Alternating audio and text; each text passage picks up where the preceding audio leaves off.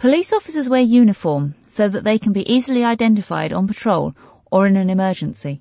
The uniform has always been dark blue or black, and the officers wear white hats or fluorescent jackets when they need to be more visible. On display there are several different types of hats and helmets. The differences between police officers' headgear tells a lot about the officers who wear them, especially their rank. Constables and sergeants wear plain caps or helmets, while senior officers wear caps with varying amounts of braid depending on how high they rank. The chief constable has the most ornate uniform, with double oak leaf braid on his cap and a crown and wreath on his epaulets.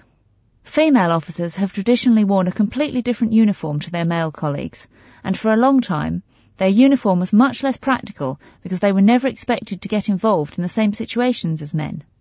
Since 2002, the national uniform has applied to both male and female officers, who all wear a fleece and trousers.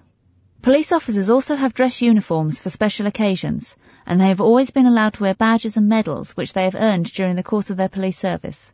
An example of these is the Police Long Service and Good Conduct Medal, which is awarded to officers who have served for 22 years. This is worn as a medal on a dress uniform, or as a medal ribbon, which is more practical, on everyday uniform.